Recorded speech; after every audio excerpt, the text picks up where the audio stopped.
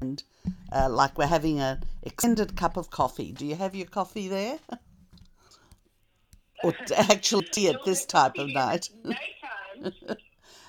Right. Now, what has gone? Okay, so let's start this and. Okay, so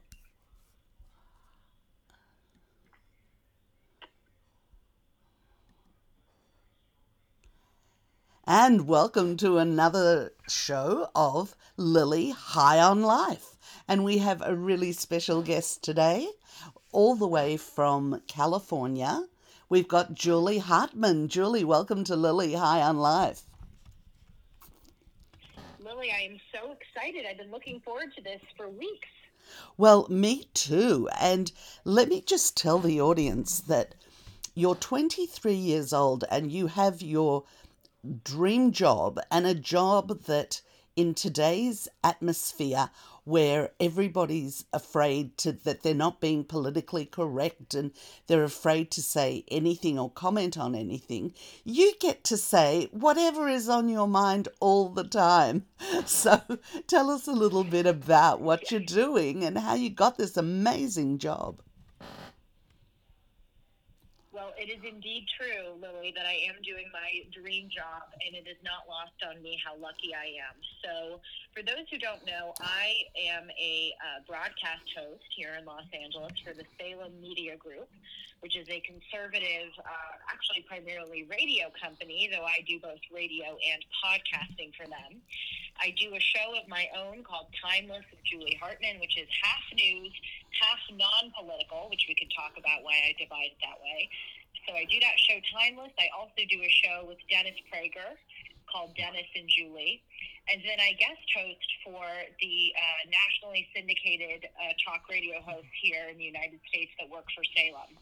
So Larry Elder, Mike Gallagher, Hugh Hewitt, Charlie Kirk. And it is, again, it's not lost on me how lucky I am to do this. So to answer your question, how I got into it, well, I was actually liberal for most of my life. Growing up in LA and attending very liberal schools, I was really only exposed to one perspective. And that changed when I was a sophomore in college. Actually, during the summer of 2020, I was sent home due to the COVID lockdowns. And that was the summer here in the United States of the Black Lives Matter riots, which convulsed around the entire country and destroyed cities, including my own. And I just looked around at my country, Lily, and I couldn't recognize it. And I thought, if this is the left, this is not who I am. So I went on the internet. I Googled, what do conservatives think about police? I encountered a site called PragerU. I watched all of their 5-minute videos, literally all of them in one night. And I realized, my gosh, I'm a conservative. So to make a long story short, I reached out to Dennis Prager. I know. I reached out to Dennis Prager, who, of course, founded PragerU. And I had read all of his books, too. Once I discovered him, I ordered all of his books, and he really changed my life. And I emailed him to thank him. Miraculously, he responded to me. He invited me, because we both live in Los Angeles, to sit in and watch an hour of his radio show. When I was there in studio, he invited me on air. And from there, we developed a very close personal and now professional relationship. So talk about a dream. I went from admiring this guy, who changed my life, and now I'm a co-host with him. And what I love about that is that just by reaching out, just by doing what felt right to you, look at everything that unfolded. Oh, yes. I have so many people, young people telling me that they emailed people who they admire or professors or people who they want to, people who work at companies that they want to work at because of my story. So if there's one lesson to glean from this, it's reach out.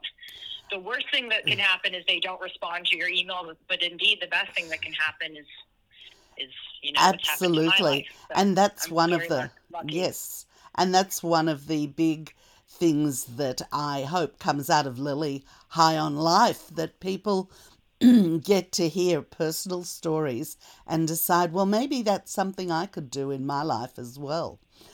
So, and also the other aspect of this is that when you're free to talk, when you're free to get things off your mind, when you're free to unload about things that are worrying you, your not just mental health, but physical health thrives. So, in Oh, yes. doing, yes, in doing what you're doing, you must be the happiest, healthiest girl around. I really am. And, I'm really glad you brought that up because, yes, my job is political. I'm a conservative talk show host. But one of the things that Finding Dennis and PragerU has taught me or has given me is happiness and fulfillment in other parts of my life. For those who haven't watched PragerU videos, there are videos about art and music and architecture. They do a book club, and they have this kind of again non-political segment of their enterprise that has really influenced me and that I intend to bring to my listeners. And this is what I love so much about your program, Lily. It's about life. Yes, Sometimes we get so caught up in the political day to day. We live in a very political time, and I actually think that's one of the bad parts of our world now, and I think it contributes to so many of our problems. That we are just political creatures. We need to be able to relate to each other and have hobbies and interests irrespective of our political beliefs. absolutely. So kudos to you for doing this show. Well, thank you. And the other one, the really smart thing, I actually knew Dennis when I lived in LA, not that as very well, but a little bit, and actually attended some many of his lectures and some of the early stages of PragerU, and putting it into 5 to 10 minute bite-sized segments was such sheer brilliance because many people, especially your age, don't have the don't can't sit down for longer than 5 or 10 minutes and have their attention grabbed. So it's just brilliant. It is, yes, and it's amazing how much you can impart in just 5 minutes. I mean, every 5 minute video has revolutionized my thinking on a subject. Just 5 minutes. It's Yep. really unbelievable. And so anybody can try it without it being arduous, or you don't have to sit and listen to a whole lecture because they really are brilliant. And so it sounds wonderful that PragerU managed to turn you conservative, but how did that work actually in real life? Because you, as many Democrats, surround themselves only with Democrats.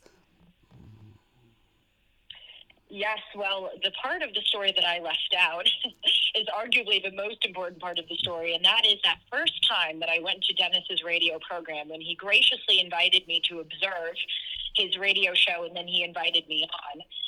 A video of that appearance went on YouTube, and I didn't realize, I thought I was just doing radio. I didn't realize they were filming me. And so when it went on YouTube, it circulated around my college. And a lot of my peers saw that I went on Dennis's program, and I got canceled. I had a lot of people give me a hard time. I had people text me saying how disappointed they were in me.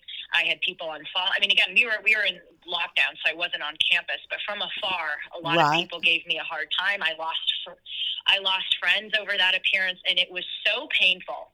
For 2 weeks, Lily, I am not exaggerating. I could barely eat, barely sleep. I lost 20 pounds because I thought my life was ruined.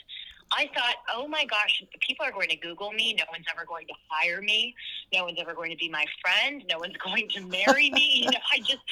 I went down a rabbit hole, and then I realized this is the best thing to ever happen to me. It's made me realize who my real friends are, and it's made me into a stronger person.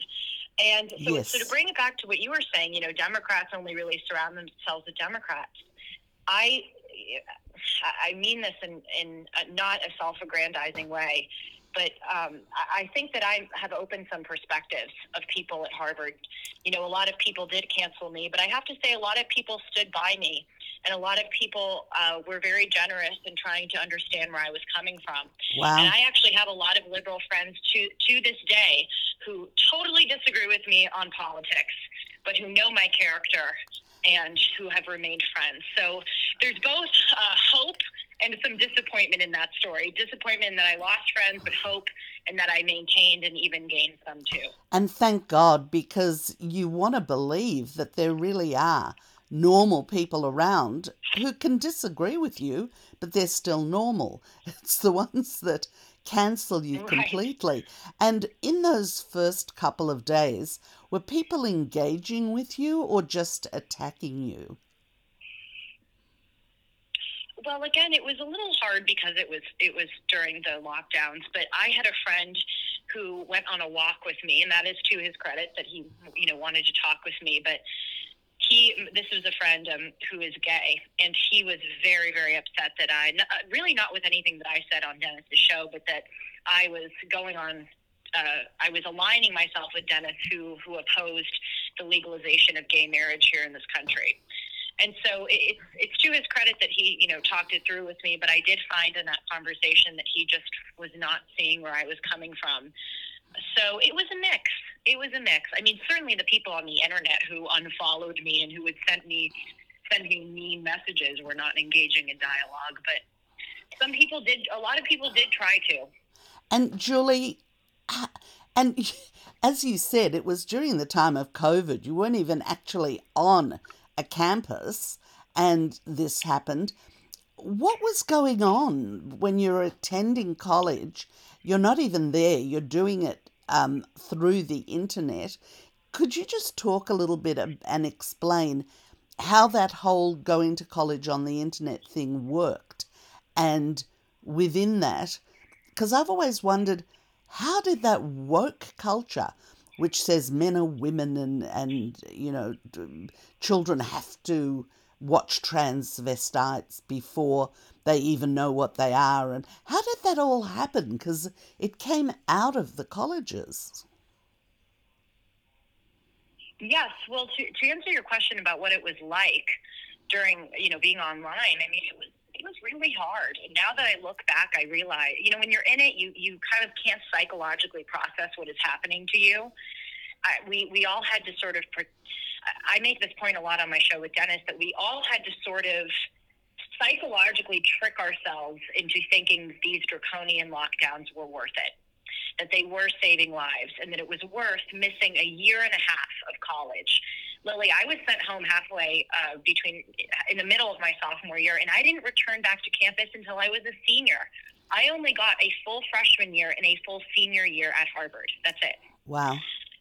So it was difficult. It was very isolating. But as far as the woke stuff, it really is just kind of amazing. You're right that it has sort of come out of these universities. I have to say I'm not the best person to talk about it because I really tried to take courses in college with professors who I knew did not succumb to that crap. But Julie, was it out of the courses you were taking, or were you also additionally in chat rooms, or what was the communication that was happening at the time that even allowed this stuff to take hold? Because they were pulling down statues, they were angry at everyone. Well, that was sort of existing, I mean, sort of within, but also really outside of the university. That was just sort of in American society writ large. Of course, a lot of bad ideas originate and fester and grow in universities, but the pulling down statues and all of that didn't really happen at my college, but that was happening, on the streets of Los Angeles and other places. I mean, I think that has a lot to do with social. Oh, sorry. Go ahead. Yeah, but when people are gathered in groups and crowds and at different places and they talk and they meet, you understand that. However, at a time where everybody is isolating at home and these things are coming up, was there any communication process that you could see, or did it just come up on notice boards, or did you actually have to step into a group chat, or was it actually in a course and in the classroom that these ideas were coming up and being given life? Well, I wasn't in any group chats or anything where people were talking about this, but that's also because I didn't really attract people in my life who harbored those ideas. But Right. in the classroom, I mean, again, I really just took courses. I was very careful with my selection. So the courses that I took were not as really woke as other people's courses. But if you look at the course sheet for my college and any other college, there is some crazy stuff on there. So I'm sure in those classrooms, those ideas are talked about. But again, the courses I took, I really tried to stay away from that. Right.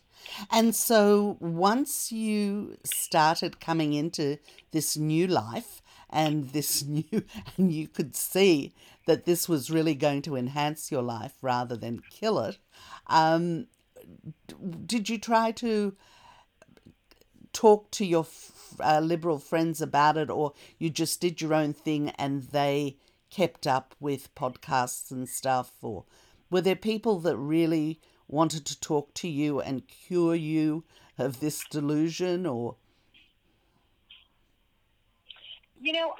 I had some people who wanted to, as you say, cure me of the delusion. But I had a lot of people who talked it through with me, and I think came around to maybe, if not agreeing with my perspective, at least understanding its legitimacy. And so I have to say, I'm really blessed. I have a great group of friends who support me. They don't listen to everything that I do. And by the way, I like it that way. yep. I sort of like having a separation between work and my personal life. But I have some liberal friends who do listen to me, and they're very sweet even when they disagree. So, and I just want to say also that there were a lot of people at my college, sort of on the periphery, who I knew but I didn't know well, who would reach out to me, and by the way, to this day, continue to reach out to me and say, Julie, I don't agree with you on everything, but I think what you're doing is really brave, and you have exposed me to other perspectives, and I commend you. And that's all I can really Wow. ask for. I'm very grateful for that. So Absolutely. I think Harvard gets a bad rap, and sometimes deservedly so. But I also want to really give people the other side of the story, which should give us all a lot of hope that there are a lot of people who are more rational and reasonable than we may think. Oh, thank God. I talk a lot about the silent majority and the fact they are a majority, but they're not out there screaming, yelling, being given television times, but there are so many more of them, and I think most of them are, especially now, conservatives, because they can see what the Democrats are doing. I mean, it's just, when you're being told black is white and white is black, it drives me crazy. But you're starting your life, you're starting your career, you've just barely come out of academia. You're supposed to believe what you're told by teachers and professors. How do you believe? I mean, obviously you started Googling because you didn't believe, but in a place like Harvard, how on earth could they ban free speech where conservatives can't talk? Right. Yes. No, it's very sad. I mean, I talk a lot on my show with Dennis and on my own show, Timeless. Growing up here in America, I really trusted the institutions, not just Yes. the educational institutions, but I trusted the government. I trusted the FBI. The CIA, and it's in every sense, it's been a real fall from grace to see all of these institutions have succumbed to the wokeness, and they've succumbed to really using, really kind of becoming weapons against conservatives. And so it's very sad to have distrust in the institutions that you once trusted, but I'm glad at least that I see it, Yep. because I Yep. shudder to think about the people who are still brainwashed, and there are many. And fortunately or unfortunately, I back living with my mother, who's just turned 90, and her favourite things on television are the Wow. documentaries. She was born in Poland, grew up in Russia, and she was a child in the war who ran from Poland to Russia and experienced just some of the most horrendous things, even as a 3, 4 year old child, let alone when she was growing up in Russia, and she was taunted and bullied for being Jewish. but you were stuck in Russia. You couldn't get out Mm. there. Anyway, she loves watching the documentaries because she lived through them. And she just says, I never understood how they got away with all of this stuff. And now that I'm living through what's happening today and I'm watching the documentaries, it gives me more of an understanding of history. And that's something that everybody should familiarize themselves with a lot more, because history does, in fact, repeat itself. So, Yes, it certainly does. And also, what I really try to embody in my own life, and what I try to talk about a lot myself, is that you have to tell the truth in small ways in order to tell it in big ways.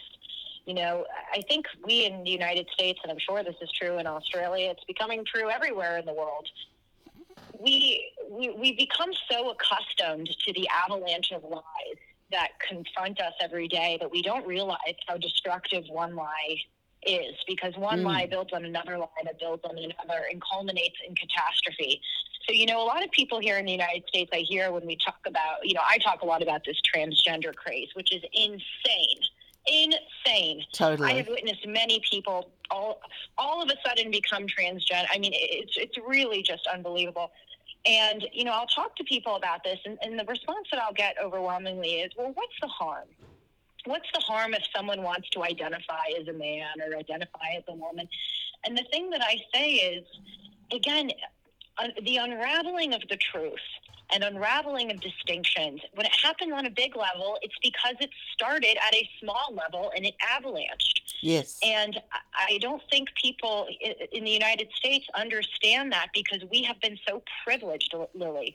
One of the worst things to ever happen to the United States is that it became so good, that we had such unprecedented prosperity and equality, because that means our population has gotten spoiled and complacent, and we don't stand up to lies on a small scale because we haven't seen how destructive they are on a big scale. And But we're I think we'll polite. see soon. Yes, we're brought up to be polite. So, of course, you've got nothing Yes. against a transgender person. But when it gets to the stage that Right. they're subjecting small children to it, it's too late. Yes. And, Yes. it was a little bit of a joke, but it wasn't really.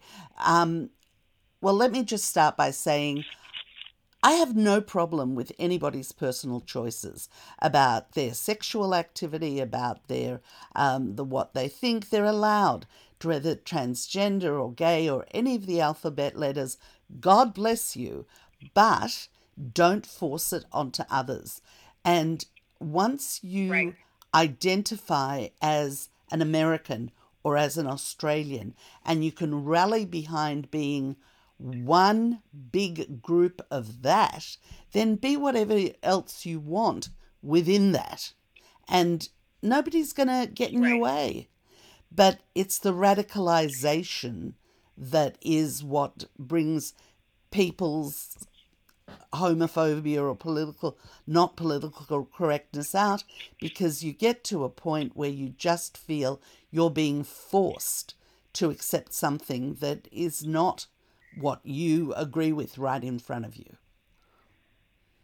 Right. I'm very glad that you made that point, because again, I don't have a problem with people's personal preferences either, as long as they don't force it upon others. And you know, I mean, I have friends who are transgender, and I believe that some of them are legitimately transgender. In other words, they were born really Yes. from the start of their life not feeling like they were born into the right body. I think that there is a small segment of the population that is truly transgender, but it has turned into a social contagion here in the United States, where Yes. and it's this weird proselytizing too. There's this effort to go and make people transgender. It's one thing to confer tolerance upon people. Everyone deserves tolerance. That's part of what makes living in a democratic society possible. You have to be tolerant of other people. But tolerance is very different from outright endorsement and encouragement and proselytizing. And what we're seeing in American schools, when you put drag queens in front of 4-year-olds and you're telling 4-year-old girls, if they are tomboy, and they may not be a tomboy, they may be a boy. That is a creepy attempt to convert people, and that is what is so destructive Yeah, and harmful in the adolescent. absolutely, totally. Look, I have gay friends here in Australia as well as in America who were against gay marriage. They were being gay, they had partners, they wanted to join together, but they understood that calling it marriage was actually an affront and an insult to Christians. And really, it doesn't matter what you call it, but they pushed through the gay marriage thing, which is fine. But now that they've done that, it's like when you're gay, you actually do have full equality in society. But all of these organizations were being funded to help gay rights, and they didn't want the funding to stop. And so they changed the agenda to transgender people and the rest of the alphabet, and it was all about the money. And once you've got that money, then what are you going to do with it? You're going to demand equal rights. And equal rights is teaching it in schools and putting it everywhere. And I believe that was one of the pathways to where we are now as well. Well, I didn't have really a problem with the legalization of gay marriage here in the United States. However, I do not hate and those people who oppose it. I don't think that everyone who opposes it is a bigot, and that's what I really dislike about Correct. American culture. American culture views people who oppose gay marriage or who oppose a woman's right to have an abortion as inherently bigoted. They don't see that those people can have arguments outside of bigotry that inform their perspective. What I say to people about gay marriage is, imagine if you were starting a society from scratch, okay? And you have to, you're giving the right to marriage. How do you keep that within reasonable boundaries? You have to establish some boundaries within the realm of marriage. And I think one of the things that the United States has always done is say that marriage is an institution primarily designed to protect children. So the union is going to be based on a man and a woman, the two, necessary ingredients, if you will, to produce children. And once you sort of expand the definition of marriage to not be the biological, union of two people who can have children, then you do get into territory of, well, anything goes. And I think that slippery slope argument, even if you don't agree with it, I think you have to acknowledge that it's legitimate. But these issues are very complicated. But Yes, even the sorry, but even the slippery slope argument is fine if you contain it to your own personal and private life. And you'll find other people who agree with you, and you can go off and do whatever you like as long as you don't hurt anyone physically or Right. bully them. God bless you. But it's going beyond Right. that. It's needing that approval from the whole of society that's a problem. Now, Right. you're extremely articulate, and you've obviously got a brilliant mind, and so your future is really limitless. So I love the name of your Oh, podcast as well. thank you. And I noticed that in some of the notes that we exchanged that you were heavily involved in all types of sports as you were growing up. Yes. And that's Yes, I was. yes. Tell me a little bit about the character building and the team building and everything, and how you feel that that affected your life going forward. Well, it affected me hugely in both ways that are positive and negative, but I think I've turned the negative into a positive. Allow me to explain. So, from the time that I was 5, And I love literally that, by from, the from the way. time that I was, I'm sorry? And I love that, by the way. That you turning negatives into positives is one of my favorite things. But go ahead. Sorry. Yes, yes. No, not at all. It's the necessary thing to do in life. So since I was really young, I was in full-time, extremely competitive sports. I was a swimmer and a soccer player at the same time. On the weekends, I would play soccer, and then I'd get in the car, throw on my swimsuit, and go to a swim meet. And then later in my sports career, starting around the age of 12, I actually stopped playing soccer and then did swimming and water polo. So all throughout my life, I was playing sports. And, this was the age. This was the pre-woke age in America. I mean, of course, things were sort of woke, but compared to now, it was the pre-woke age. Everything's and so relative. I had coaches that were... Right. Everything right, is right. relative. Everything is, yeah. Yes. So I had coaches that would say things and make us do things that today would never fly. I had coaches that would scream at me, in the pool or from the sidelines, would call me names, would throw a clipboard, on the field in anger. I mean, stuff like that would, with all these snowflakes, my God, this stuff would never fly today. We would have to, in swimming, they would make us put on clothes, like sweatshirts, and dive into the water and swim so that you could have the resistance of wearing a sweatshirt. Again, it's hard to imagine some of these things would fly. And by the way, I'm not complaining. I think I'm really grateful that I had that, because any boss or any mean person in my life, I'm like, please, compared to the coaches I had, you are easy. But one of the downsides of it was, and this is the thing I think I have turned into a positive, is, I think for a lot of my life, I was really accomplishment oriented. And one of the great things about sports is that, you have to work hard and you have to win and succeed. But I think sometimes, especially in the competitive sports environments that I was in, it wasn't so much about recreation as it was about winning. And when you grow up being told the most important thing is to win, win, win, win, win, that's, that's not a great message. Of course, I think it's good to want to succeed, but I think I sort of internalized that and became a way, way, way overachiever.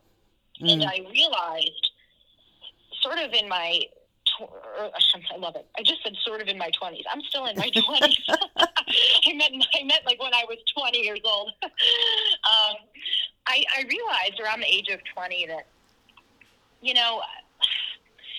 again, I'm self-conscious of how I'm sounding here, but please I don't thought, be. Getting into Harvard and Julie, I've got to tell you, it's not often I'm even able to have a conversation like this with somebody in their early 20s, because there are so many things they don't even understand or know. So you'll get rid of that, well, I'm aware of how I'm sounding about this, and it really doesn't matter how you're going to sound different to every different person anyway, so just don't even worry about it.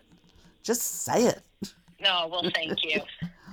Right. Well, I mean, I feel so comfortable with you in this conversation. I sometimes I'm forgetting that we're on radio, but that's it's a sign of a great conversation. Thank you. But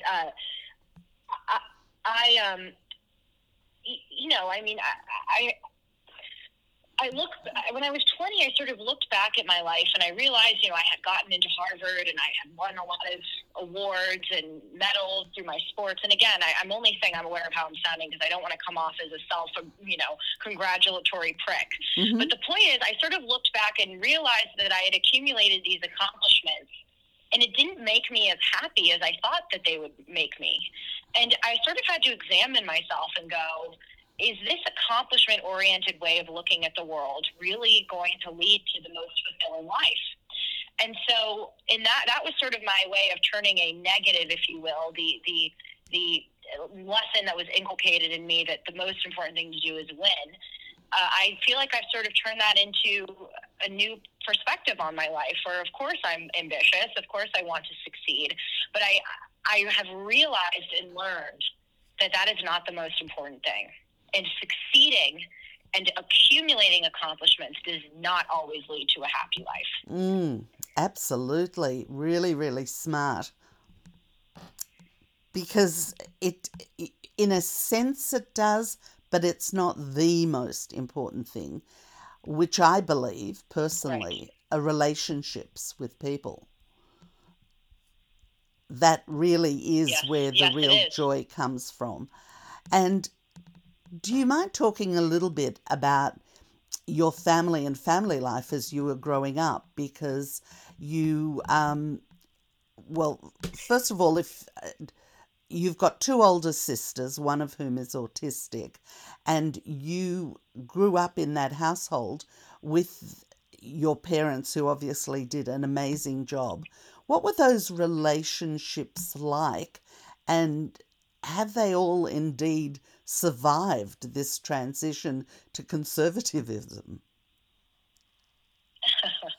Well, I have to tell you, I am just so blessed. I have an incredible family, and that really is due to my loving parents who have a very strong relationship and who have given their lives towards, you know, making sure that we are happy and healthy. So I'm very lucky, and they have been so supportive with my transformation, if you will, to conservatism. In fact, I actually think I've influenced them.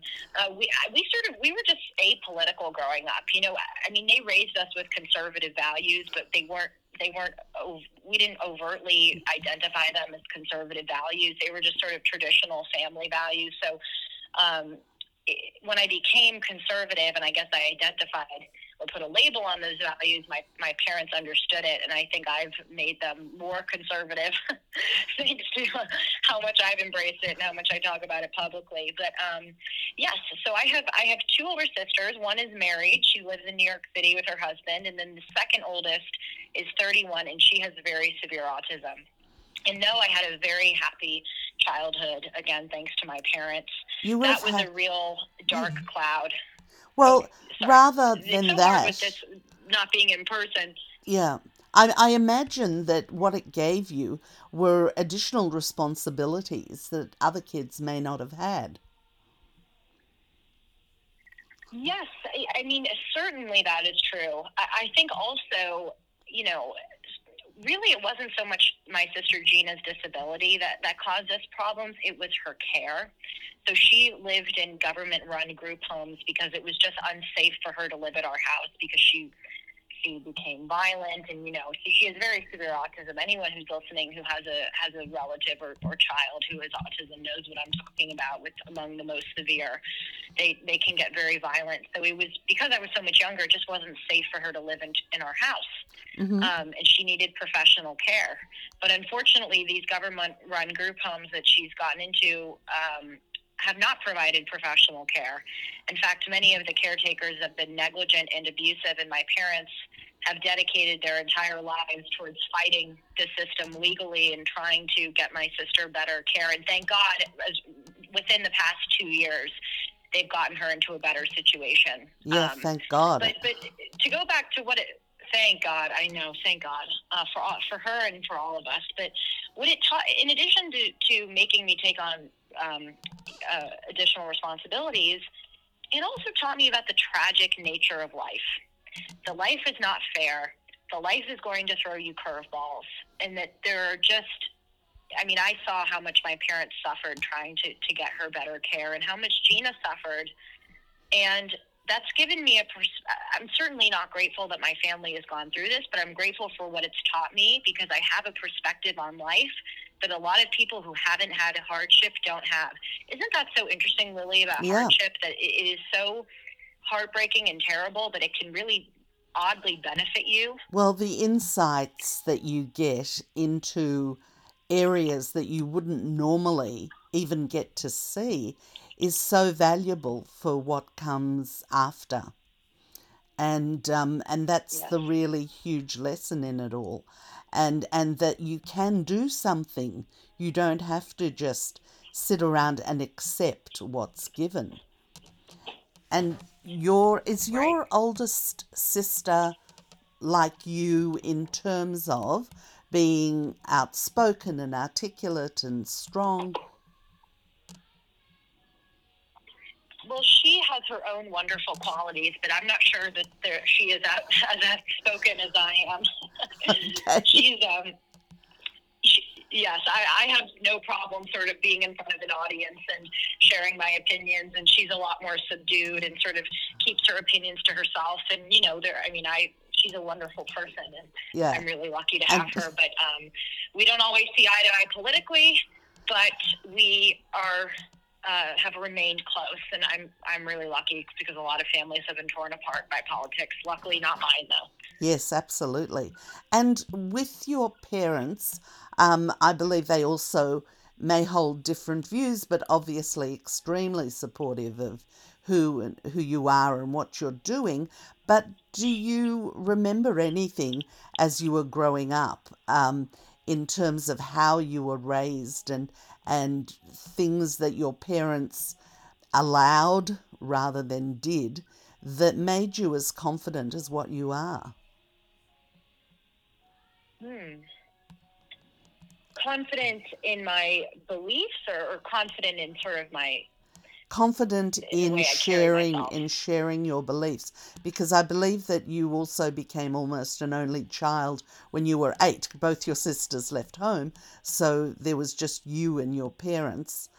Do you think that the skill sets that you were suddenly not using perhaps might have given you that confidence as well? Or was it really, what was your, let me put it in an easier way to answer. Sorry.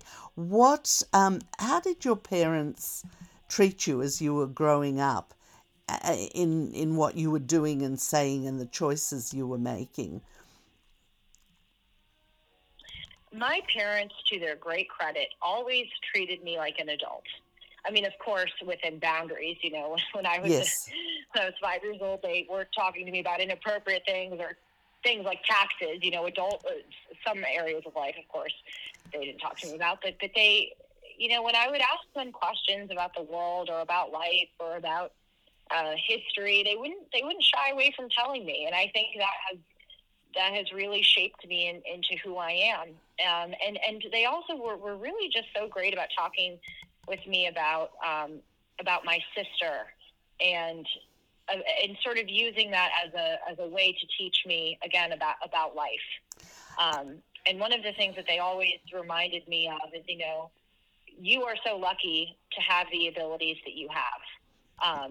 Of course, the cognitive abilities that my sister doesn't have, but also, my sister can never get married. My sister can't, be independent. She can't go to a grocery store alone. She really requires day-to-day help.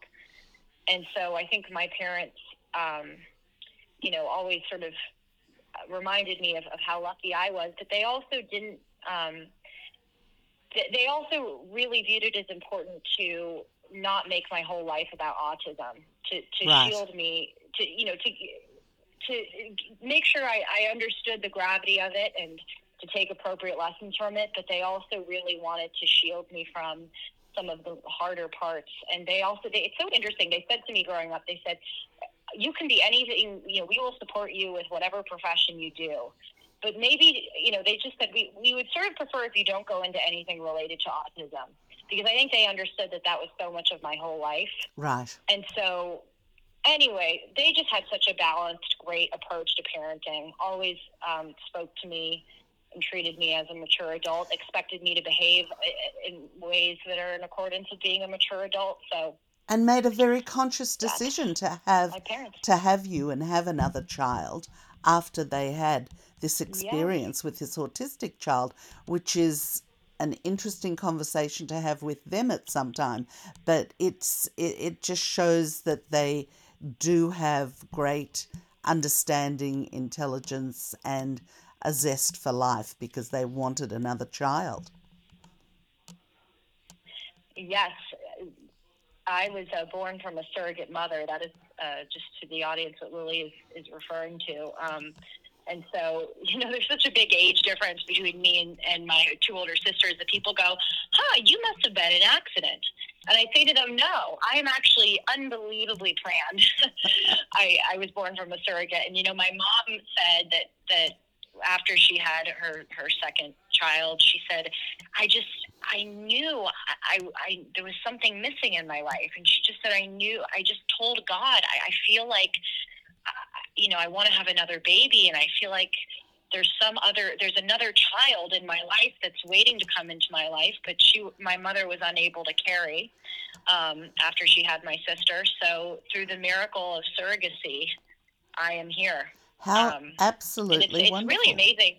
Oh, Yeah, it says a lot of good things about your mother. Amazing, amazing things, not yes. just about her perception, but her spirituality and look what she got. I hope I've done them proud.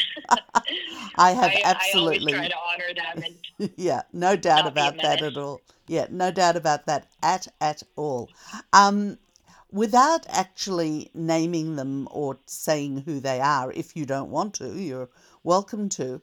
Tell me about your two closest friends in terms of Oh, what a lovely question. what kind of people they are, and what's kept your relationship so bonded. I've never been asked that question, and I think it's a really great question, Lily. I may borrow that from you. Please, I it's actually am going to yours. borrow that from you. I'm going to ask everyone that comes onto my show. I think that is such a good question. They say you are the amalgam of your 5 closest friends. Yes, Well, I'm not going to name them by name because I've always made an effort to keep my yes, the identities concealed of close people in my life when I'm talking on air, just of because course. I signed up for this public life, but they may not have, so I'm not going to share their Yep. names. But one of my closest friends is a male friend, and he's my only male friend. I have other just female friends, and he has just had a unbelievable life. Really tragic in a lot of ways. He lost both of his parents. His parents were immigrants from in Central Asian country, and they came to the United States. And his mother died of cancer when he was in high school. His father died of COVID when he was in college, and he raises his 10-year-old sister. Wow. He is just the most remarkable person I've ever known. He is astoundingly mature and never How long have you complains. known him? I Sorry. have How long have you known him? no, not at all. I've known him for, I guess, 4 years now. We met in college, Wow. and he will never complain. I asked him recently. I said, "Do you hate the world? Do you ever think why did this happen to me?" Mm, And he goes, "No, Julie, I am so lucky. I'm so lucky to have the opportunities I have. I'm so lucky to have the friends that I have." He is one of those rare people in life. So that is one of my closest friends. And you know what, Lily? Whenever I'm down on myself, I look at my friends and I feel better yeah, about myself, because of if I course. attract people like them, I'm doing something right. Yep. So that's the first one. The second one, interestingly, is also not from the United States. And I met her in college, and she is very spunky. She's very just sort of unique in her personality and her style of dress, in her interests. She's very intellectual, loves to read. She is so much fun. I could talk to her all day, and I think that what unites all of us is just we really take joy in one another. And I think we're authentic people. We don't care about being cool. We don't care about being popular. We like just having a good time with one another and learning from each other, and taking each other's relationship at face value. There's a lot of people my age, especially in the environments that I've been in, that care about being popular. I have never been that person. I've never attracted friends like that. Mm. That's very important because it really is the center core of a lot of the issues that kids have in, well, I was going to say high school, but also even primary school. Learning to really care about you and what you think instead of other people is one of the greatest lessons of life you can have, and you live it. Well, thank you. Yes, it's true. I had great role models in my life who've taught me that. My Yes, parents and Dennis and others. yes. And for those of you who are not familiar with Dennis Prager, just Google Prager, Prager, and the letter U, and you will be absolutely delighted. I've got a few more questions, but we are running out of time. So I really want to thank you for your openness, your honesty, your views. I mean, they've been so refreshing and wonderful. And I know you can see what you're doing now, doing that for the rest of your life. But the truth is, at 23, I'm excited to hear about all the other things you're going to find to achieve and accomplish as well. Oh, Lily, well, thank you so much for having me on. This has been so much fun. Again, it's a sign of a good conversation when I forget that I'm on the air. So one day that may get me in trouble. I'm thinking, oh gosh, what did I say? I'm just kidding. I No, do this a lot. of course, keep enjoying it. You, yes, you make me feel so comfortable, and I love your program. I think the premise of it is so unique and important, and thank you for your graciousness, and thank you to the audience for listening. Yes. Please check out my show Timeless and Dennis and Julie. And Google Timeless and Google Timeless Podcast and Julie Hartman, Hartman.